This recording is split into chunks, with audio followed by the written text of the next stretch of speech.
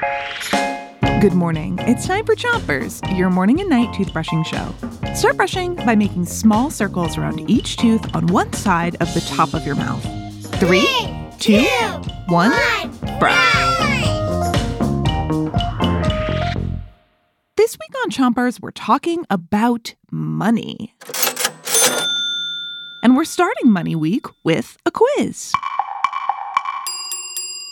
Which of these is a type of money? Is a quetzal a type of money? Is a dalasi a type of money? Or is a rupee a type of money?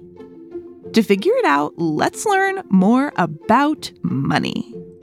But first, switch your brushing to the other side of the top of your mouth and keep brushing.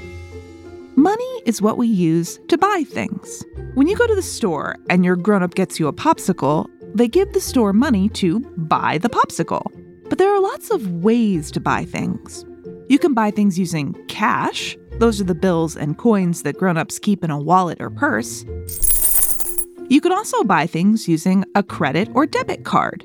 That's the plastic card that your grown-up hands to the cashier, the person who works for the store.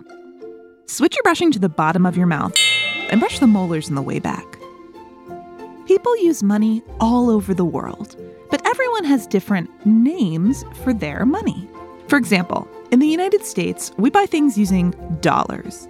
The cashier will say to your grown-up, "Okay, this popsicle costs $2. But in other countries, the cashier will say something else. For example, in France, the cashier will say, "Okay, this popsicle costs €1. That's because in France, their money is named the euro.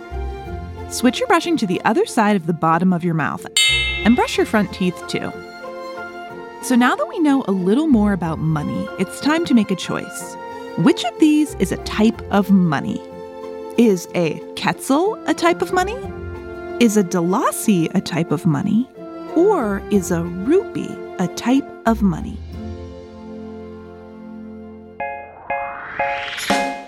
You'll have to come back to Chompers tonight to find out. Until then, rinse with water before you. 3, 2, 1, stay.